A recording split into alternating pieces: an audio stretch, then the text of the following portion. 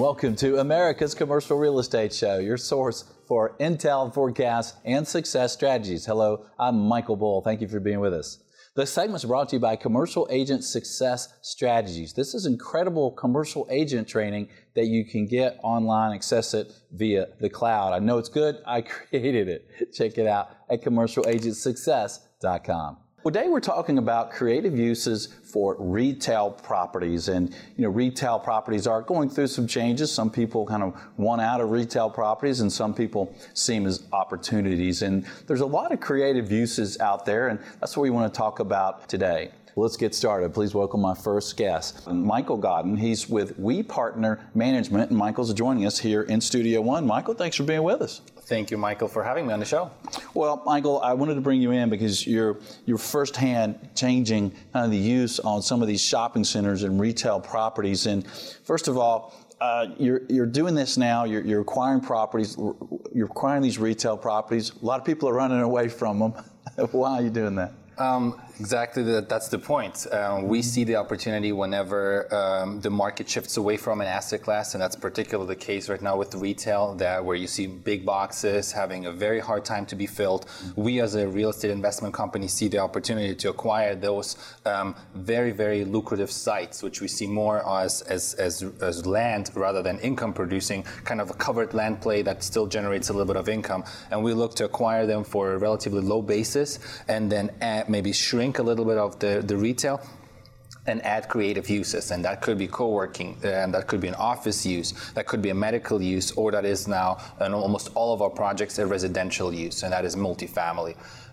That's the areas where we can work with the municipalities and the constituents around to get the zoning approved, because that's where the most likely the densities will happen. Usually shopping centers are located on major corridors where you will have transit, already have some kind of transit already, and we see to utilize that, where we'll say, well, we're not going to create a tremendous amount of additional traffic because this not's already a build out for this major corridors and transportation. So allow us to add 200 apartments on this 10-acre shopping center, where we maybe shrink take one or two boxes away, shrink the retail to more experiential driven, and then create a mixed-use environment, maybe add some public spaces connected to an existing trail, and that creates significantly more interest to the community to let this project happen, because we as developer give something back to the community with this development as well.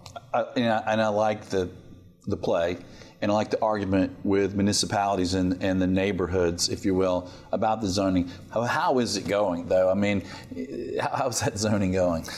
This is always a challenge. So you guys create traffic. Our schools are full. We want people that are vested in the community. We don't want to allow renters into our communities. It is a challenge, but it is important to control the message. And whenever we go out to municipalities and say, look, this shopping center right now is at 80, 70, 60% occupancy, it's not going to get any better. It's only going to get worse. It's just an eyesore to the community. So let's act upon it now, and let's control the message to the community to understand what are the real needs here. Gathering spaces, outdoor spaces, connecting it to a trail where the city might already have some plans with. Those are all things that we could offer as a developer if the municipality supports us on the increased density and additional multifamily use. Sometimes the municipalities are so harsh by saying that we can't allow you multifamily, then we switch to either age restricted, which often does not take into account the schools. If the schools are full and that's an issue, then we can talk about empty nesters that we're targeting with our multifamily development, what we're doing on one of our projects. And the other is where we're looking into for sale condos for larger size.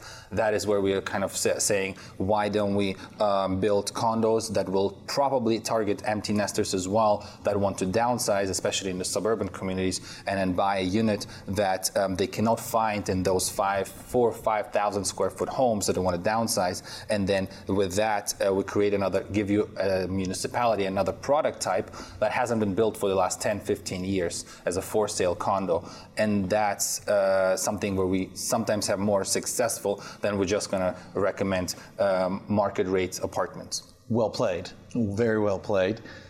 One of the uses you mentioned on these retail properties is office, and obviously in some properties, building an office building, it works. But also sometimes you might have another use. And so in one of your retail properties, I know you have co-working that you're doing. So you're not, a lot of people rent to co-working companies like Industrious and WeWork, but you decided to do your own co-working. Why did you decide that rather than just renting to them? So WePartner also owns office parks that had larger spaces that were already subdivided and had some basics such as a break room, a kitchen, and it made sense for us without spending too much on TI to paint and carpet the spaces and rent the individual suites individually. So kind of we naturally moved into the space just being cost cautious landlord.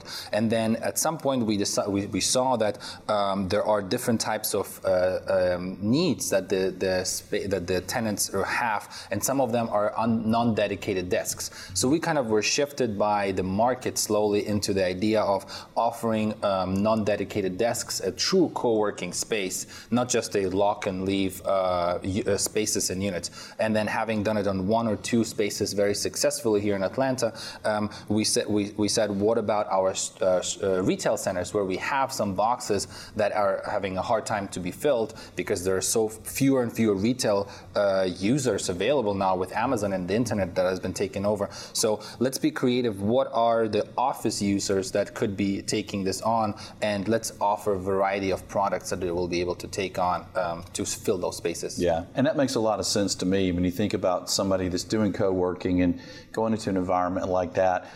They might be in and out. They might be there not all day, right? And to go in and out at a retail center where you have other things that you can do, it kind of just makes sense. So what's the space look like that you're building out for co-working, that you're managing yourself in a retail center? What's the space look like? So the space will have a front where it will be a coffee shop and a common area for people just to sit with their laptop and work. That is usually the front of the shop with you have the glass facade and have natural light. Mm-hmm. And then once you get deeper into kind of the closed off sections environment, you have a perimeter.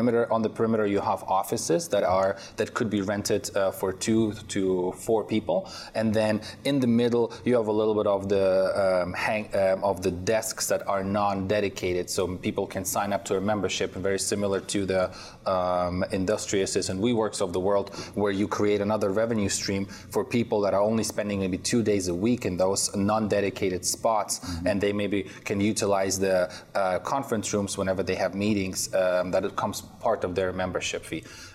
That is a little bit more management intense, especially that middle section that requires a manager that spends a couple more hours than the dedicated close-off offices.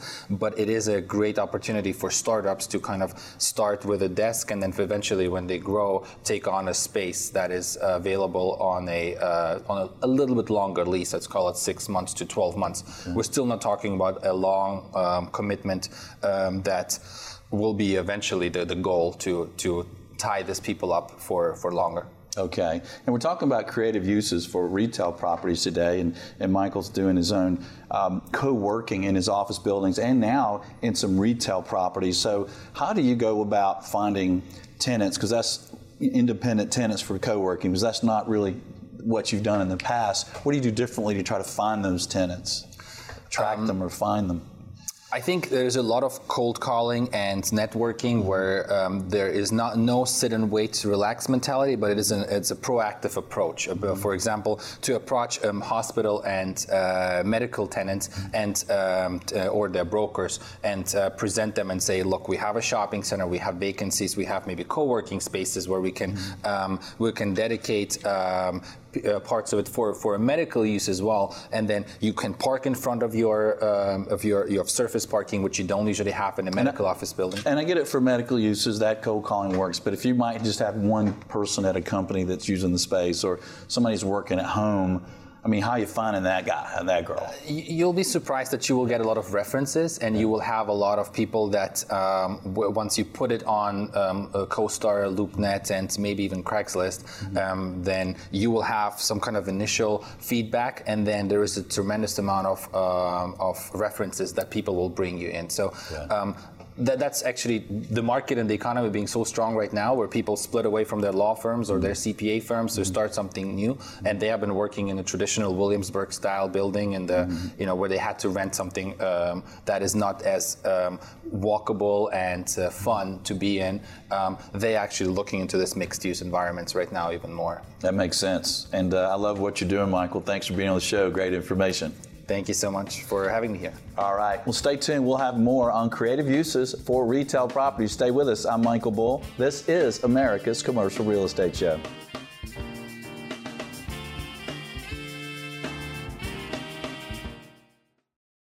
America's Commercial Real Estate Show is brought to you by Bull Realty.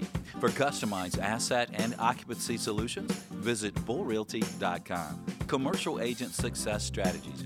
Incredible training for commercial agents. Visit commercialagentsuccess.com. Red IQ, turning multifamily data into actionable intelligence. Visit rediq.com.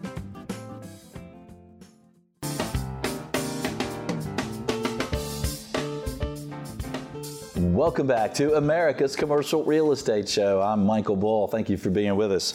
Well, this segment is brought to you by Red IQ. Check them out at rediq.com. They turn multifamily data into actionable intelligence. It's pretty cool. Check it out. Well, today we're talking about creative uses, adaptive reuse for retail properties. And retail properties are certainly going through some changes, and most of them are pretty well located, so it's very interesting to see what's happening in the retail world today. Please welcome my next guest. It's Ryan Miller. He's managing principal with Dwell Design Studio, and he's here in Studio One. Ryan, thanks for being with us. Thanks for having me. We're really excited to be here. Good. Well, Ryan, you guys are working on big projects, great projects around the country, and I think it's interesting to see what some folks are doing with some of these properties. Mm-hmm. What are some of the uses for some of these big boxes where you guys have helped clients? What are some of the uses you think are interesting that maybe some people hadn't thought of before? Yeah, we've changed them to a lot of things that are kind of thoughts outside the box. And those are continuing to develop as we look at them all over a lot of regions in the country. We have done some public libraries as backfill space to some of these older centers. With books that people actually, paper books. That's right. Okay. People actually look at books, but no card catalog. Card catalog. Those are gone. And we've done some dog shelters, one for the Humane Society a few years back. It's typically things that are filling a need that isn't maybe necessarily a retail need, but it's something that is a use that's going to produce some rent for the landlord, but it's just a little bit of an outside-the-box use, not your typical retailer. We've done a little bit of office space, a little bit of medical office as well, which again fills a need in the community. The office folks get a place to have an office that's walkable to shops and some dining and some other uses they might need too. Yeah, I think that's an interesting use, and I think we're going to see more of that. You think about businesses today, office users are concerned about recruiting and retention, and you think about if you're in the right retail setting, you might have a walkability. I was talking to you before the show, my daughter's trying to pick where she wants to work. She's getting multiple offers, just graduated from UGA. And one of the things she mentioned is, it's interesting, Dad, to see the offices and what they're near and what it would be like to spend so much time there. Yeah. And retail might be just the answer for that. Yeah, I think it could be for a lot of specific, could be some shared working spaces, and we've looked at a number of those too within a shopping center. I think the key thing is, again, to get the right uses next to it, some cool shops and restaurants, some services that people can use while they're at the office, but that sidewalk or that shopping center street becomes the amenity for the office that makes people want to be there, which I think is a great use. Yeah. And you said you've done some educational uses in these projects? Yeah, we've done everything from classrooms for a community college to some spaces for School of Cosmetology and things like that. And again, that's filling a need for the community and a use that is, again, a little bit different than retail, but certainly part of what a community center is. Yeah.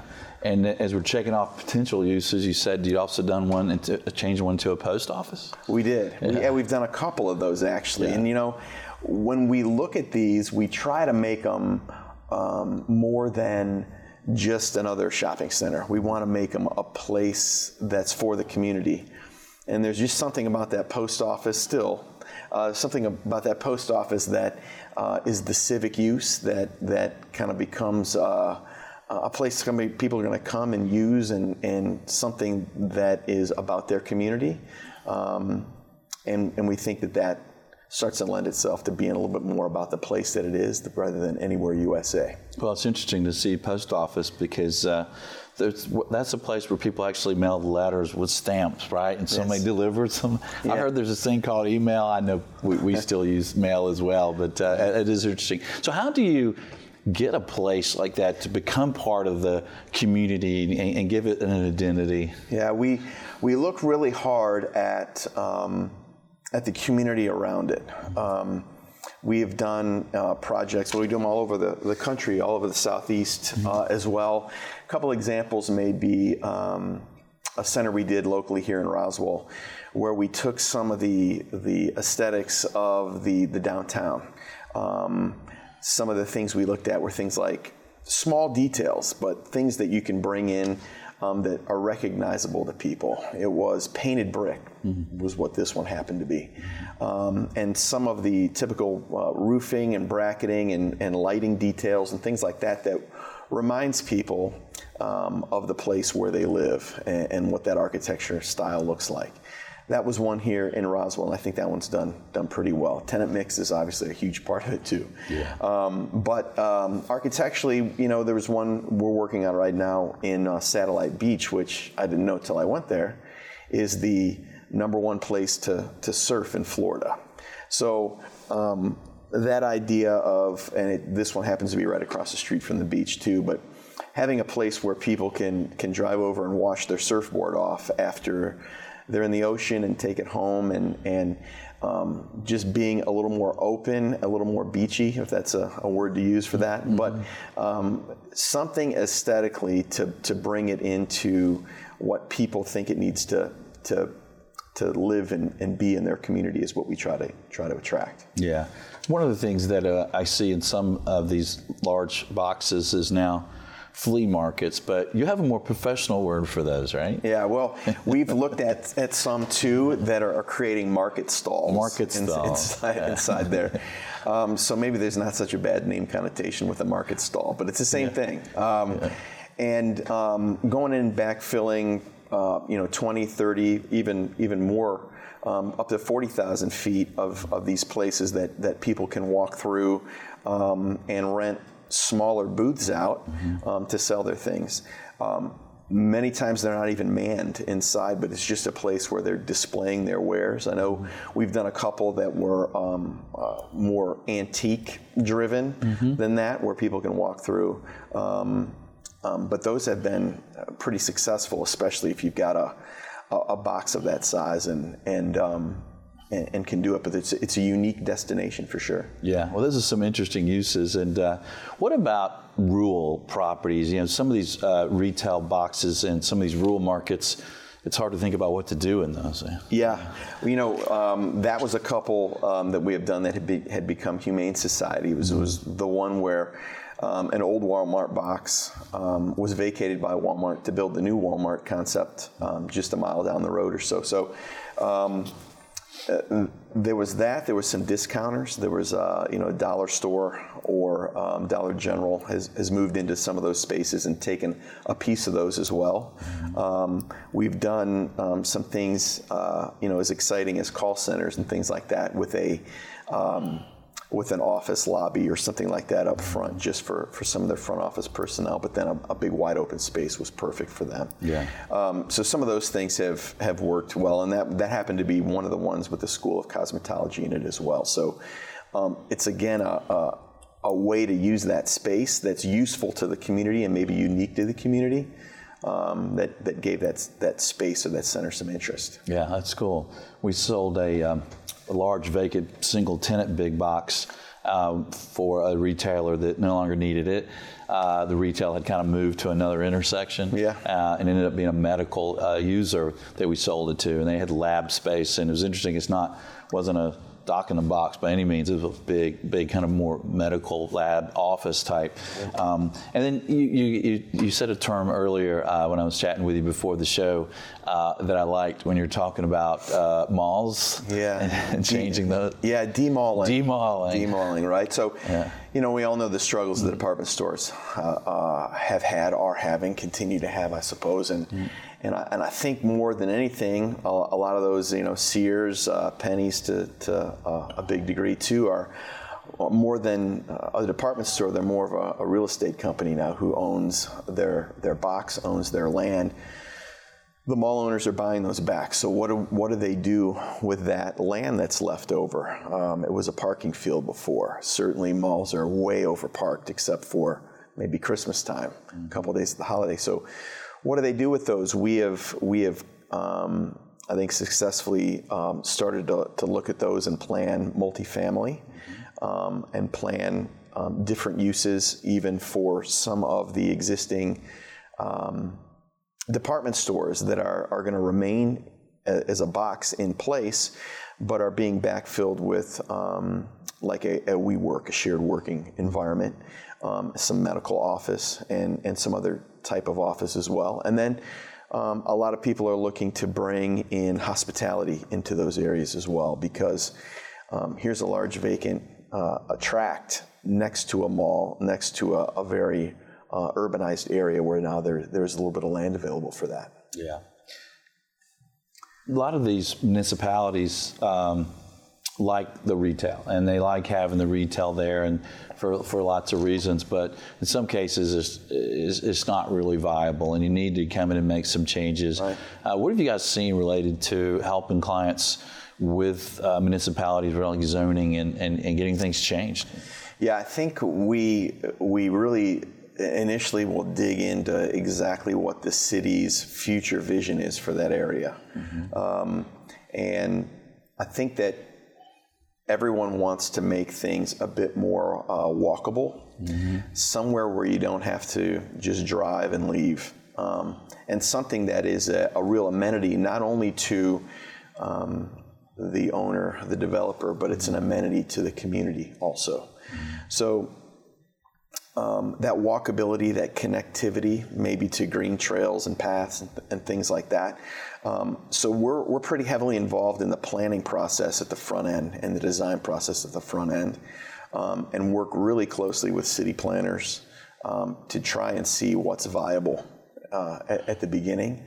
But I think that the keys are that connectivity somehow, whether it's transit connectivity, where it's bike path connectivity, or walkability, and the idea that people can get there in other ways other than their cars is becoming very important. Yeah, another use that we've helped folks with, and it's not as sexy as a lot of the uses, but self-storage.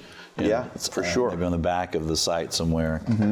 Well, Ryan, what would you leave our audience with to think about retail and when they're trying to come up with creative ways to think about what to do with some of these retail properties around the country? I think that one of the things that people have to do at the beginning is really look hard at the existing site plan. Sites change over time. How people come and visit properties change over time. Traffic patterns change over time. So I think that there are always opportunities with the existing shopping center, with the bones of that site and with the bones of the building that don't necessarily require huge architectural changes to make, and that's an architect saying that, we don't have to change the building that much to make it great. I think that if you can start to take advantage of some of the things that you have on the site, maybe some more public gathering areas can be thought about and be created. Connectivity to other sites, connectivity across the site, and providing some opportunities for the retailers to really be able to go in and do their own thing to bring some life to the center. Because I think sometimes things that get missed. It's easy to kind of go in there with a vision and say, we're going to completely rip off the front of the center and redo something different. And the tack that we take is that we really can figure out maybe what the best thing, the most efficient thing is with the existing bones of the center and the site to improve it incrementally, but make a big change in the value of the center that way. Well, that's good tips, and I know you're ahead of me on this, but one of the things I like to see is great lighting in some of these projects, and then also music. Sometimes when I go into a site that's got some music playing, it's like if you watched a movie with no music or you watch a movie with music, it's a big change. Oh, for sure. Yeah. And I think, go ahead. I'm sorry. Lighting is a important factor, just so people can see some activity, just so they can see what's there. I think is a tremendous change at really a low cost most of the time. Yeah. Well, Ryan, thanks for joining us. Great information. Well, I appreciate it. Thanks for having me. And if you'd like more information, check them out. It's Dwell Design Studio. They do some great projects all around the country. And until next week, be sure that you always lead, learn, and laugh, and join us for America's Commercial Real Estate Show.